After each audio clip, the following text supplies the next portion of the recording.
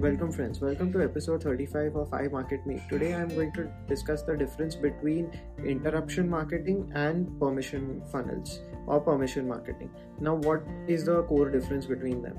So interruption marketing is something that we have always known, which is as simple as a pop-up ad, which is whenever you visited a particular website, you initially saw a pop-up ad which hindered your reading experience. So that is known as interruption marketing. Now on the other hand, permission marketing is something like a simple call to action at the end of the blog, or maybe while you're leaving the blog, a person will pop up and say, why don't you give me your email address? So that is something known as permission marketing. Now I agree that to a certain extent in the short term, interruption marketing may work or may not work depending on your targeting and various other parameters that you set for your business and your goals.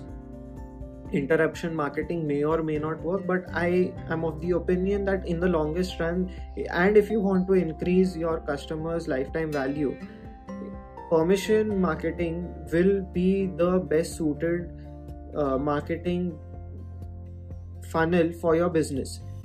Now why I mean to say that is because permission marketing has a flow of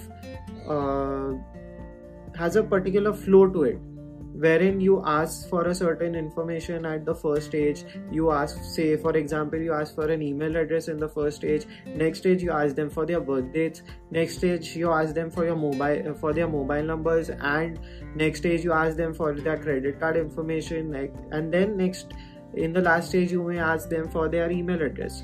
So this way, sorry, not email address, their house address.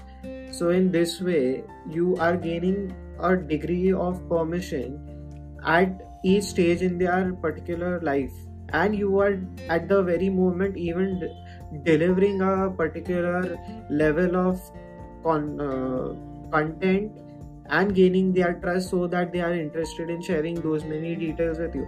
With interruption marketing, once you are popping out of nowhere, it doesn't really strike that particular chord. So that's why sometimes it works, sometimes it doesn't work.